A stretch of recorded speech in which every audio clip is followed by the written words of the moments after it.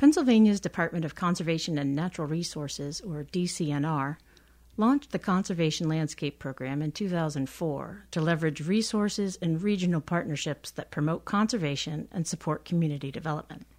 Currently, there are 8 conservation landscapes in Pennsylvania, 3 of which impact the capital RC&D region, the Kittatinny Ridge, Susquehanna Riverlands, and South Mountain Landscapes. Katie Hess, director of the South Mountain Partnership, is with me today to talk about those initiatives and specifically the partnership's work in the region. Katie, welcome, and thanks for joining me. Thank you so much. I'm so pleased to be here.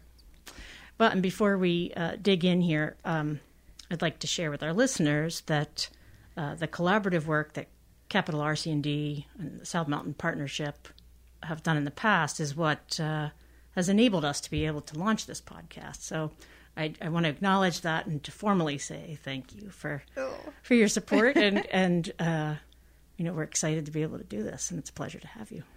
Thanks. I'm always thrilled when we can help. For those who don't know, Capital RC&D joined our call in 2016 for partners to join us in an application to the Chesapeake Bay Trust's capacity building initiative. And our region was one of 7 that was chosen from over 25 applicants. And because of this, Capital RC&D became one of our most involved partners. And you guys helped us to launch clean water work throughout the region. And I think together, I sat down and jotted a few notes down. Together we have facilitated 4 water workshops over the past 18 months, serving our county watershed implementation plan teams, our county governments, our conservation districts, municipalities, watershed associations, and all of the region's clean water advocates. That's so cool. Yeah. I think sometimes when you work on projects, and if you don't take a proper look back at what has been done over, the long-term work, you miss that. You see the individual things, but getting to see it as a whole is really neat. Yeah.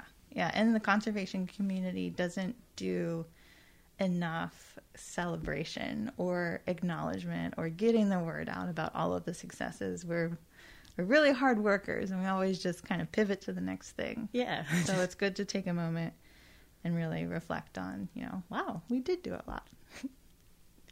So, Kitty, can you shed some light on the conservation landscape initiatives? Yeah, absolutely. And I'm so excited that we're having the conversation right now because just last year, Pennsylvania Department of Conservation and Natural Resources had an evaluation report done for the Conservation Landscape Program. And lessons learned, what's working, what could be improved, and it's going to contribute to the long-term sustainability of not only the program, but of those special regions throughout the state that they're initiated in. And to me, one of the most beautiful things about the program is that it gives each of those regions the flexibility to respond to, the culture and the values of the people there. But personally, for me, it gives me the flexibility to be a solution builder.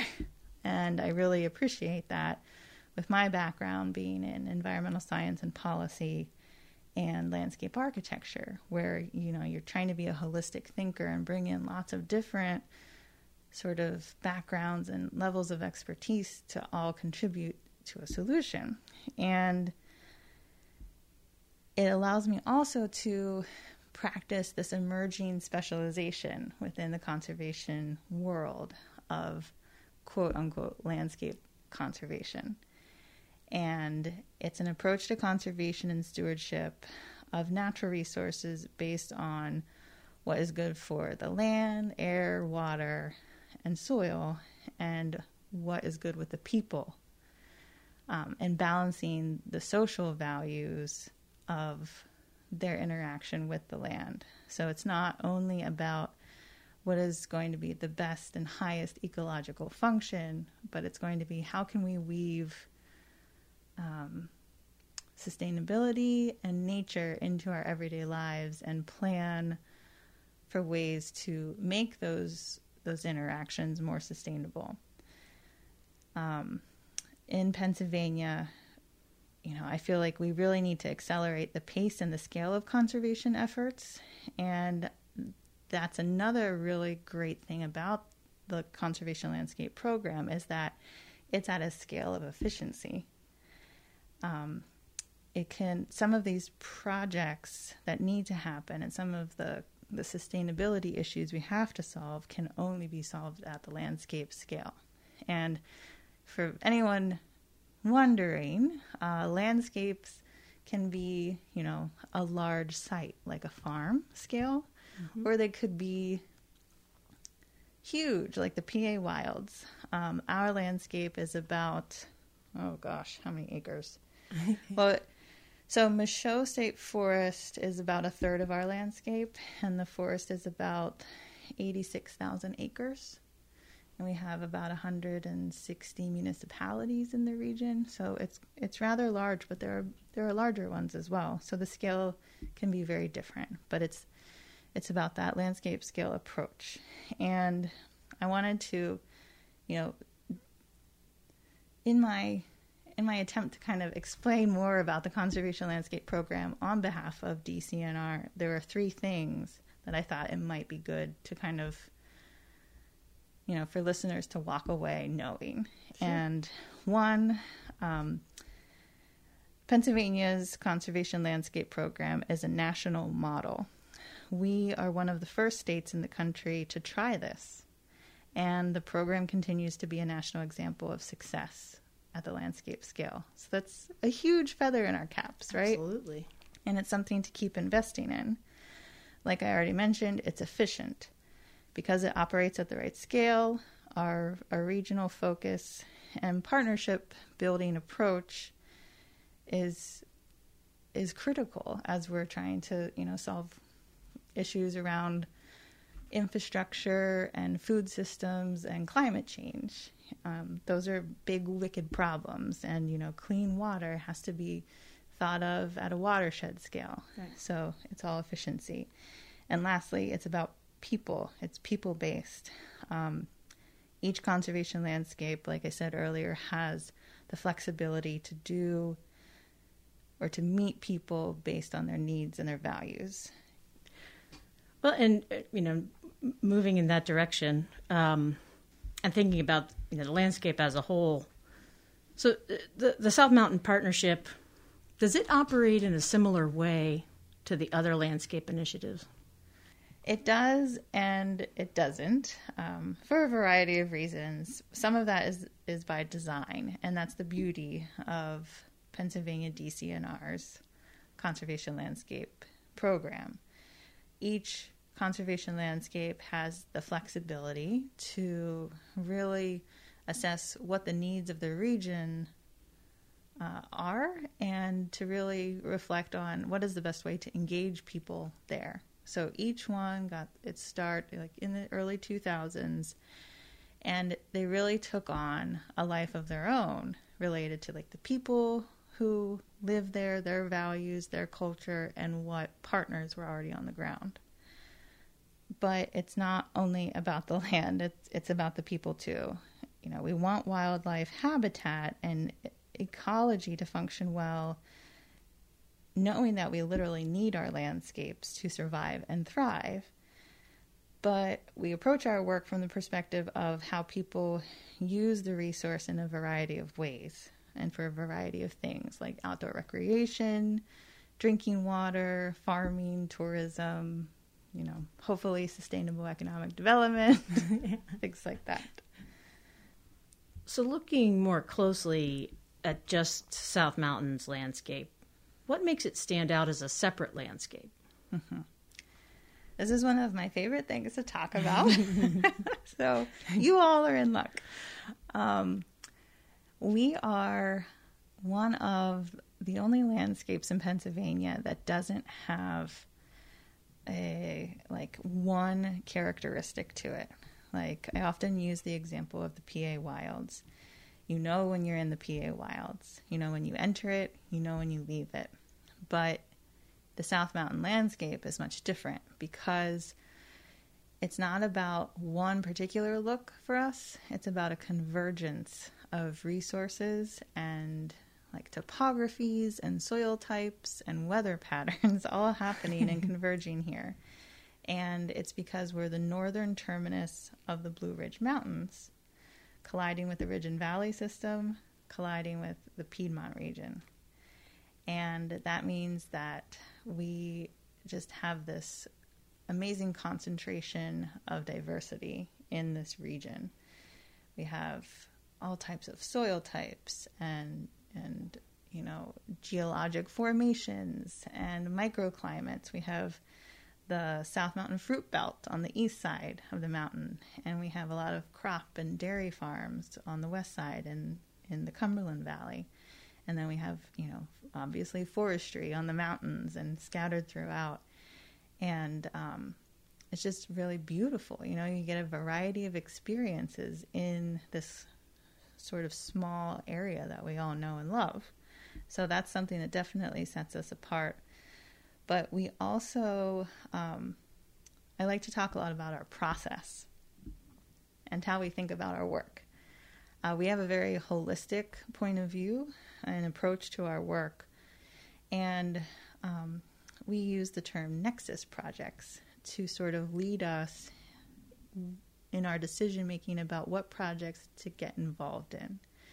And nexus projects are when multiple landscape values overlap, or there are a lot of different types of partners coming together around a project.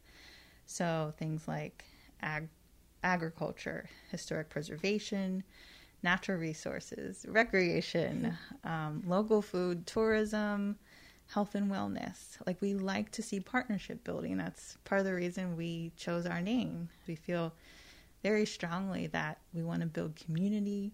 We want to build collaboration into everything. And that will just make our region stronger. So we really have internalized that, and it's reflected in our decision-making system, which I'm very proud of. And to go along with that, our process might be a bit different than other conservation landscapes in that we have tried to set up ourselves since the beginning as being very grassroots. And that's reflected in our current organizational structure through having, 25 volunteer individuals from throughout the region serving on our working subcommittees. And so they're really the ones who are helping turn the gears and helping us to decide, like, what are we focusing on? How are we doing what we've chosen to do? What are we going to choose next? And, they're planners, they are nonprofit executives, but they're all coming to the table with a different set of skills, expertise, and perspectives. And that's what builds true sustainability, I think. And that's why I think we'll continue to emphasize process and, letting people who live in the landscape drive the initiative. So my job, even though I am a native of Franklin and Adams counties, my job is to, facilitate that process. So it's an honor to do that, and I really love it. Recently, we're sitting here in July 2020,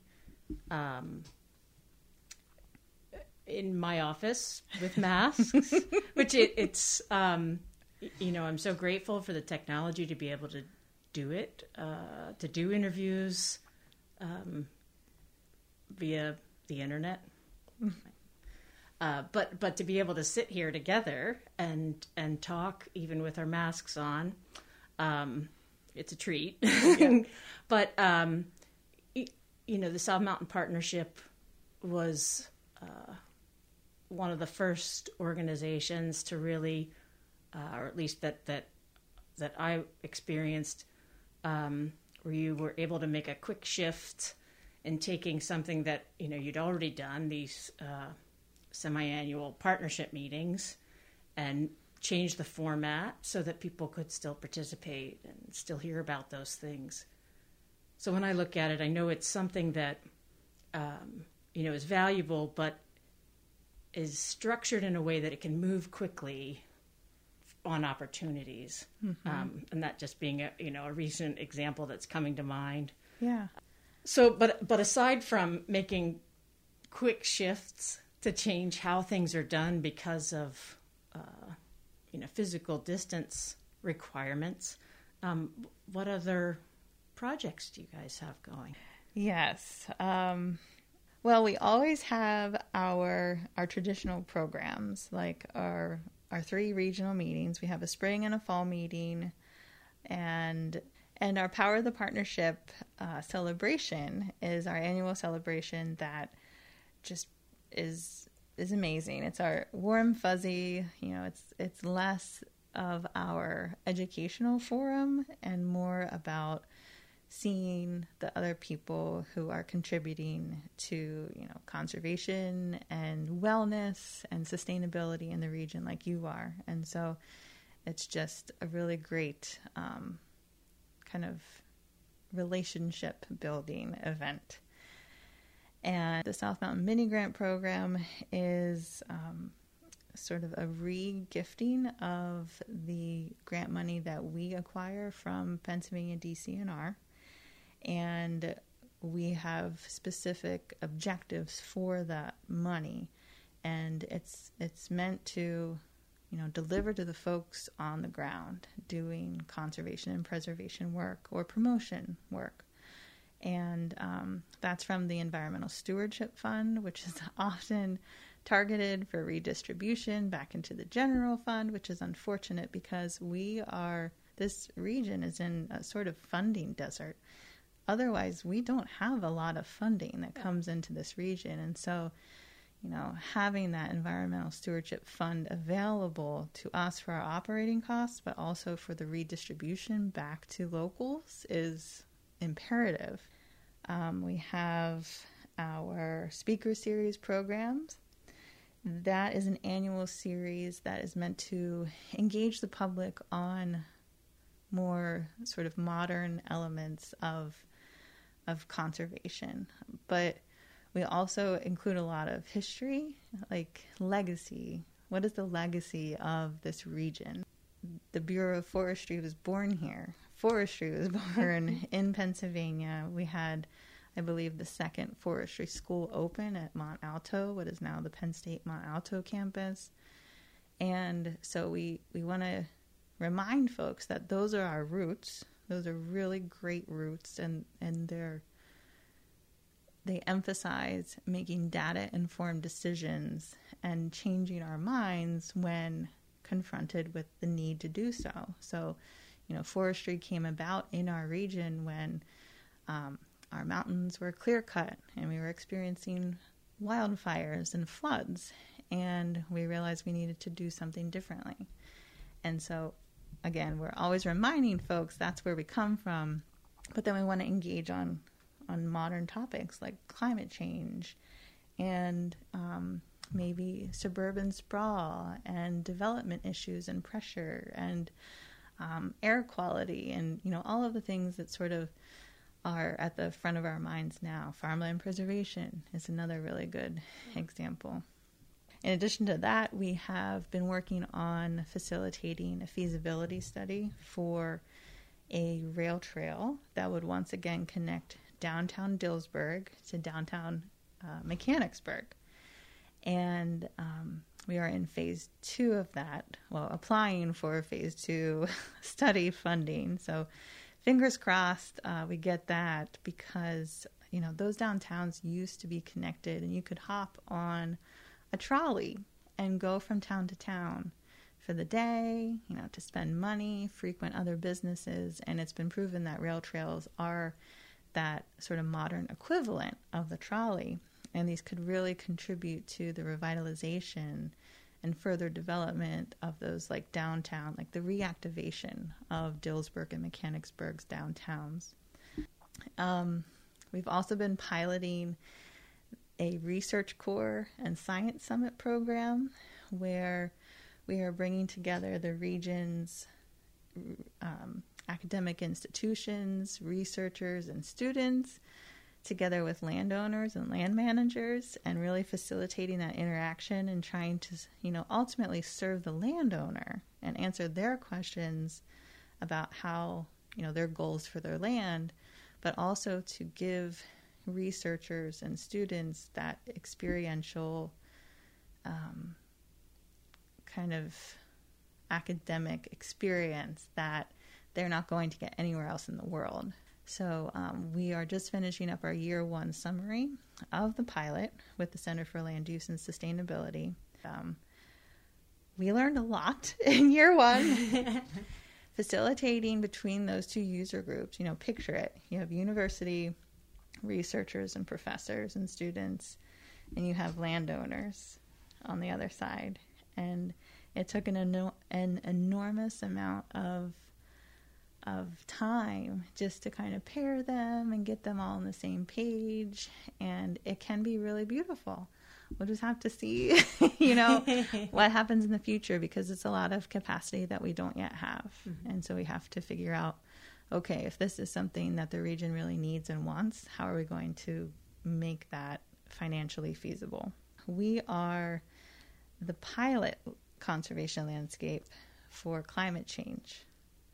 So DCNR has identified the South Mountain region as the pilot for how we engage, climate change at scale. Okay. And how do we do that with our partners at the forest level, or how do we do that with our partners in the Bureau of Forestry, our partners at the parks, the 40 or more partners that we have engaged through the partnership. But what's really exciting about that is that it coincides with us being asked by Shippensburg University to sign on to their campus climate commitment. And what that means is that we can bring all of our partners, our network of partners, and their needs and experiences to the table with Shippensburg University to have that discussion about climate change in the region. What do we think about it? What are we going to do about it? Let's create a plan, or let's tackle, one segment of it and take action on it and then revisit. So the climate change pilot, is it focused on mitigation, or what is the primary goal? Mm-hmm. That's a great question. And this is another... The approach to that is another reason why we signed on, because it's about process. We don't have an end game already in mind. And we signed on with Shippensburg University because they're working with an organization or an initiative called Second Nature.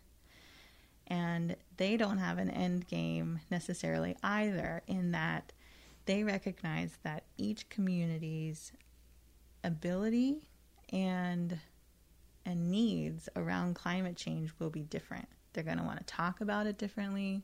They're going to want to approach it and address it differently.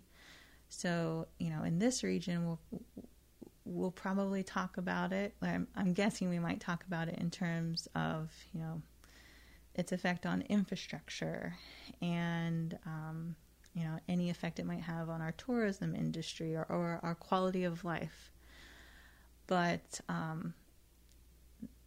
the process is prescribed, but the end game is not. So it's all about facilitating the discussion with that community partner, bringing the partners to the table to say, what are your biggest challenges around this?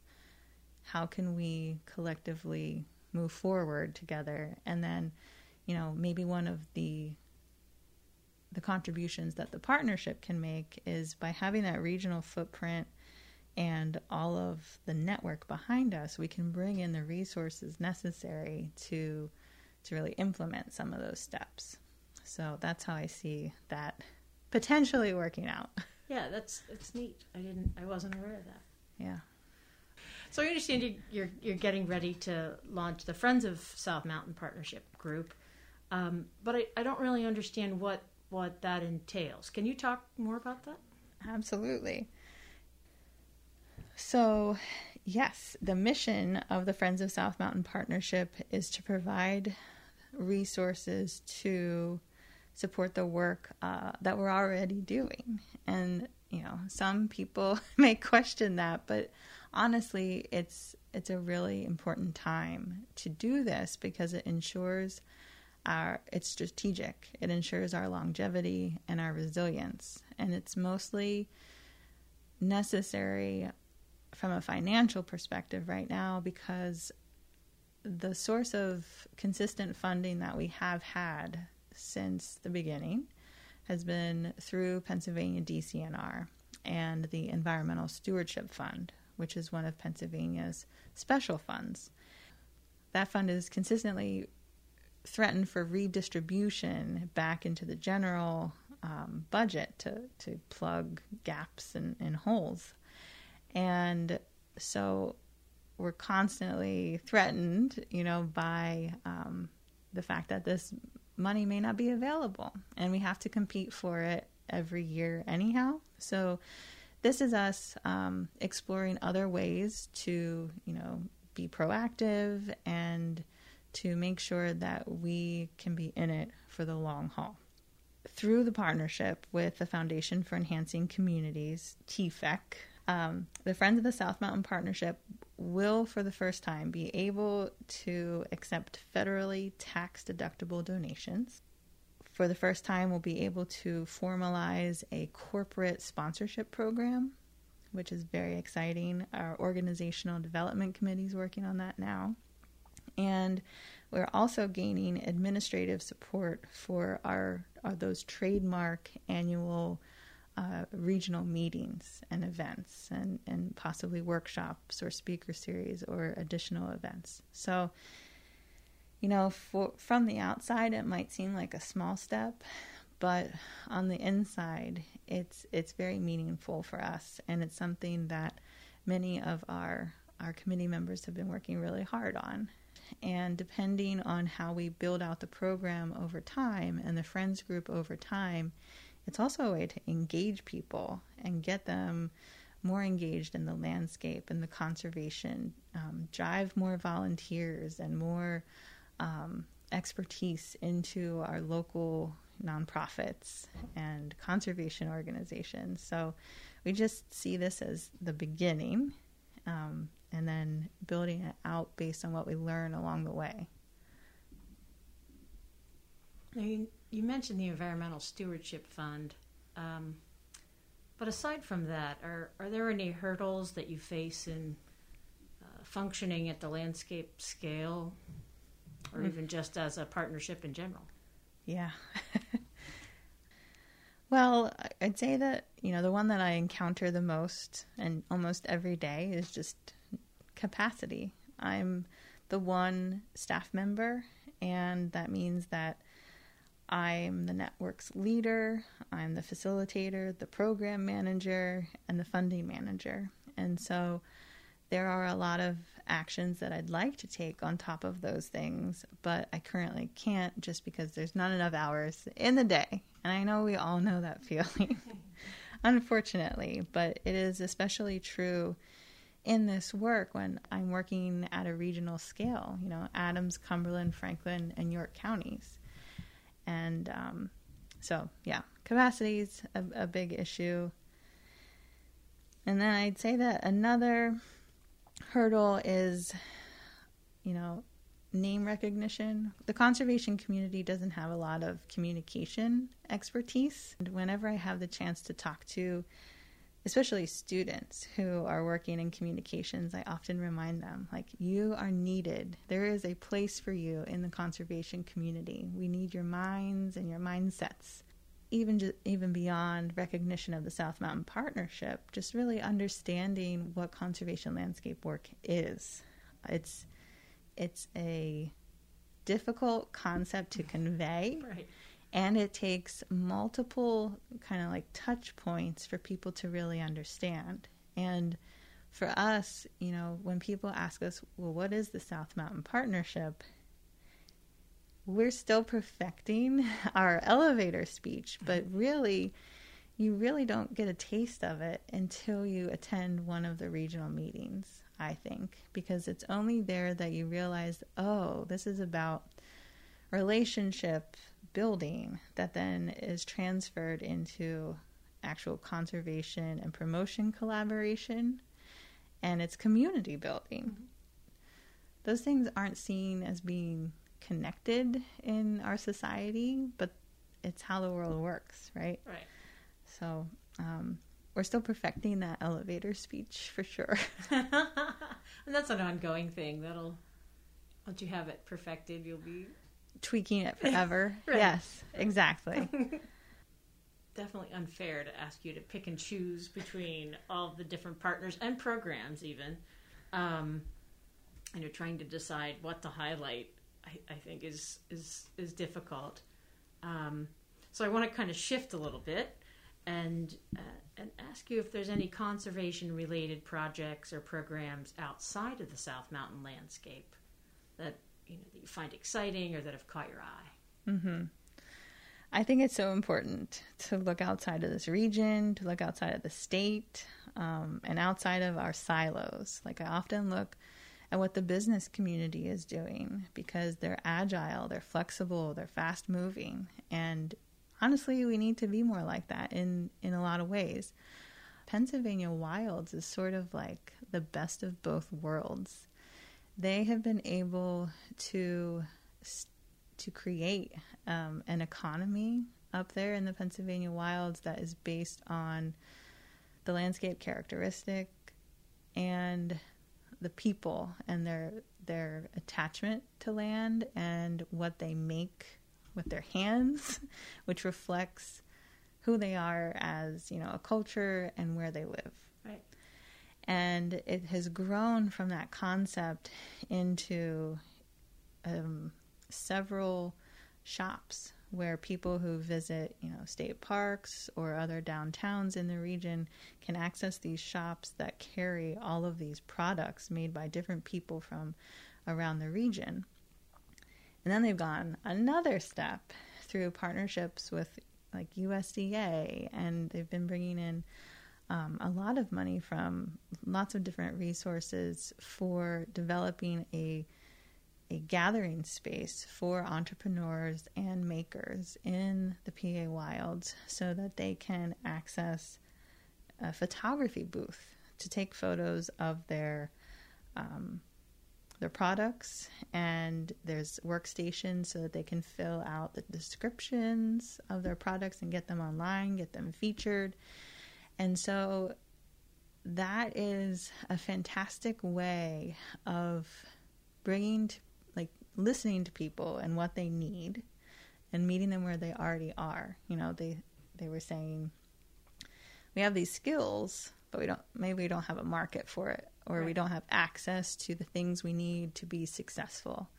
And as a conservation landscape, they're also a heritage area, but they were able to say, okay, well, we have some ideas for how to approach that.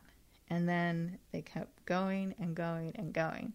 And it's spurring revitalization, especially in Kane, Pennsylvania. I don't know if you've been there, but I think that's where their gathering spaces, where they will have those tools for those entrepreneurs and makers. And that's actually in an old building, which in and of itself is a historic preservation and adaptive reuse project. That's so cool. Yeah, so they're exhibiting all of these, like, they're rooted in who they are and their legacy, but at the same time, they're very forward-thinking, and they're not knocking down old buildings to build something new. They're adapting an old building which reflects where they came from with new things for, to equip them for where they want to go. Yeah. And that's the most beautiful thing about this work, I think. It's really neat. So how long have you been with the South Mountain Partnership? It will be 5 years in August. Wow. And you had mentioned that you come from an environmental studies and landscape architecture background. Now, within that, were you working in conservation before coming to the partnership, or were you working in another? Well, I call it conservation. I was working in historic preservation, which I do consider a form of conservation. But I was working actually as a GIS mapper and data enterer, if you will, for the State Historic Preservation Office in Harrisburg. And I was hired there because of that background. I was able to bring that landscape scale approach to historic preservation, which has traditionally been very focused on individual buildings or individual properties. And so in addition to my everyday tasks, it was also my responsibility to sort of help the office think about historic landscapes, cultural landscapes, and preservation at maybe a neighborhood or community scale, or even a regional scale, in a slightly different way. And that was really rewarding. And I didn't even know that the field of historic preservation existed until I went to graduate school. Community coordinator for the central region of Pennsylvania. Okay. And through him, he invited me to serve on a committee for South Mountain Partnership. I got to know my predecessor, John, and when he left, he had encouraged me to apply for this position, and I thought, oh, wow, I guess I could do that. Yeah. Yeah, so it's been a great evolution, and, it's been at times a difficult transition, and, I'm not sharing this to be down on myself or anyone around, but just to be transparent, because I think there's not enough transparency in the world. We're not taught facilitation skills in the science fields. We're not taught a lot about communication, how to run organizations. We're certainly not taught about network dynamics and working with a network of partners in a very flexible, evolving sort of way. Yeah. So that was probably like my biggest epiphany is when to be a facilitator of these partners and when to lead. Mm-hmm. And, was there a moment or a specific thing that sparked your interest in conservation-related work?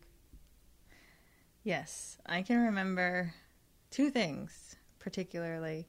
One is that we did not have much money growing up, and our vacations were to state parks and forests for camping, and we went for long drives and with a hike in a state forest or a state park.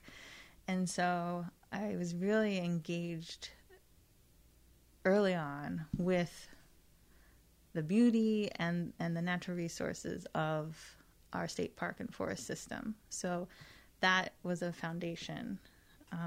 But I did not commit fully to conservation as a profession until, and I was just telling this story to someone like 2 weeks ago. And it shocked me because it came out so naturally, and I was like, that's my story. So I'll tell it. It happened in college. I was learning about water quality, and I was learning about how land use affects water quality. And I was going to school at Hood College in Frederick, Maryland, which at that time was experiencing explosive development. At that time, we were living in Biglerville, just north of Gettysburg.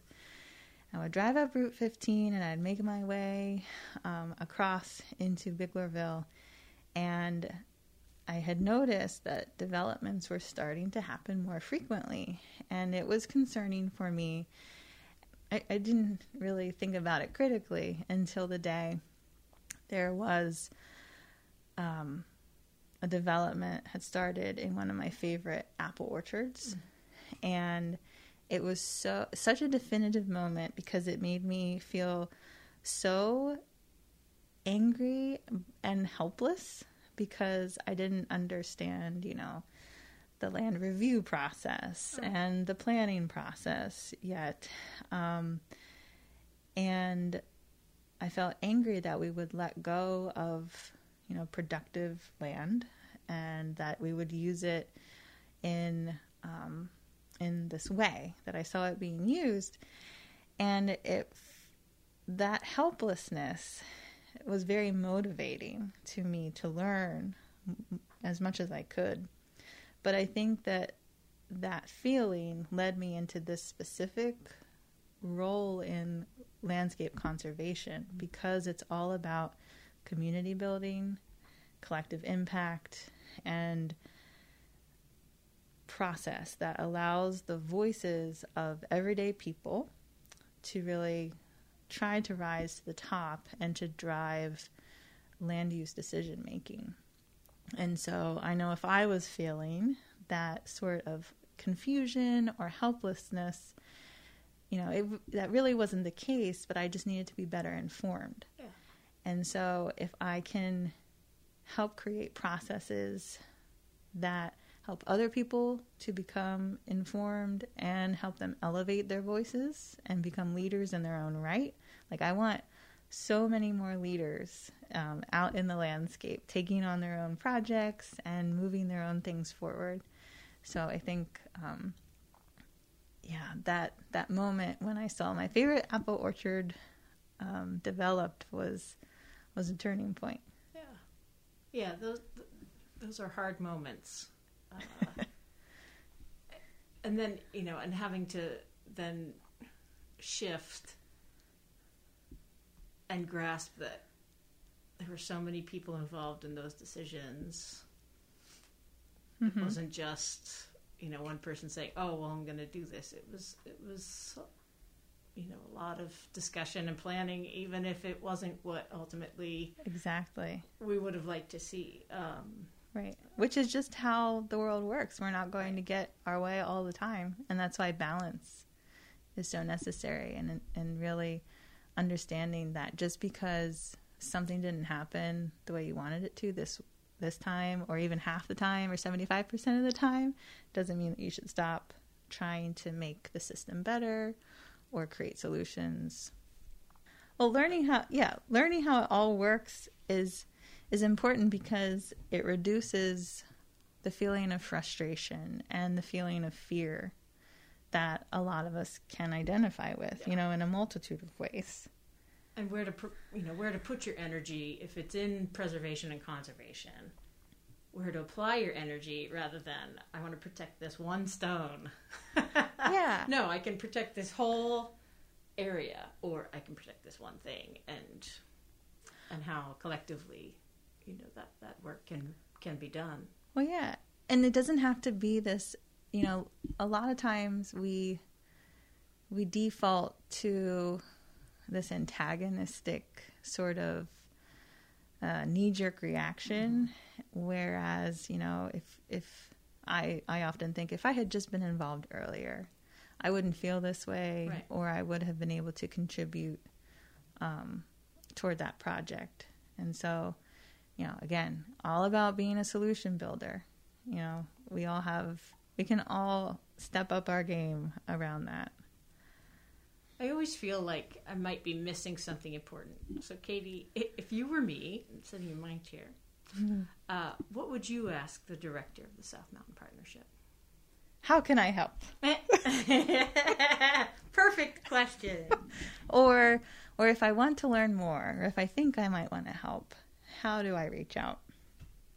And the answer to that is our webpage, number one.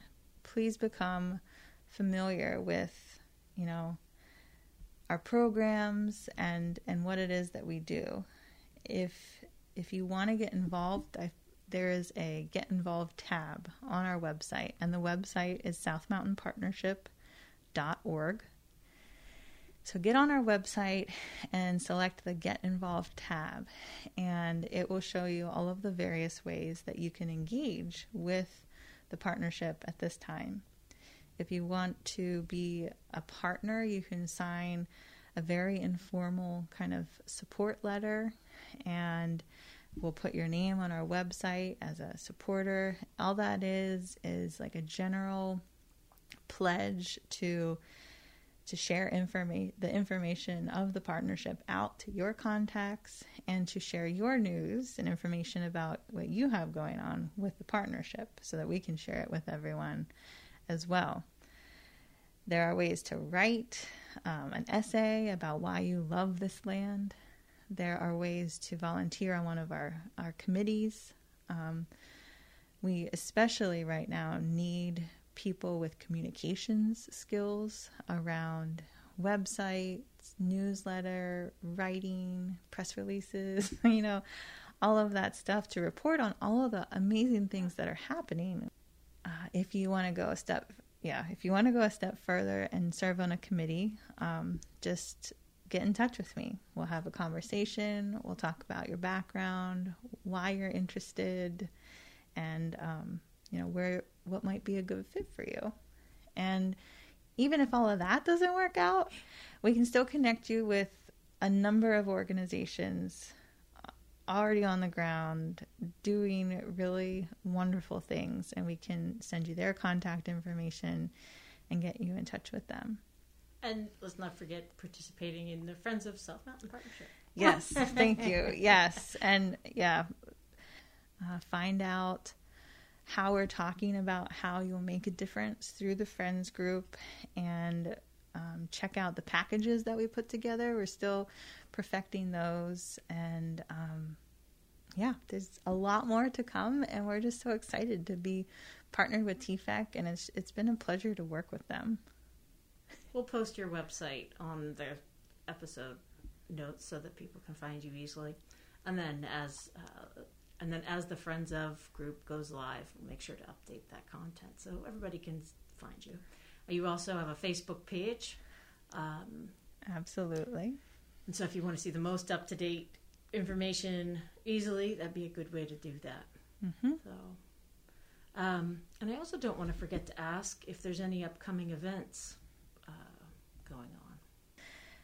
Stay tuned for our announcement about the fall partnership meeting. And also we have an e-newsletter.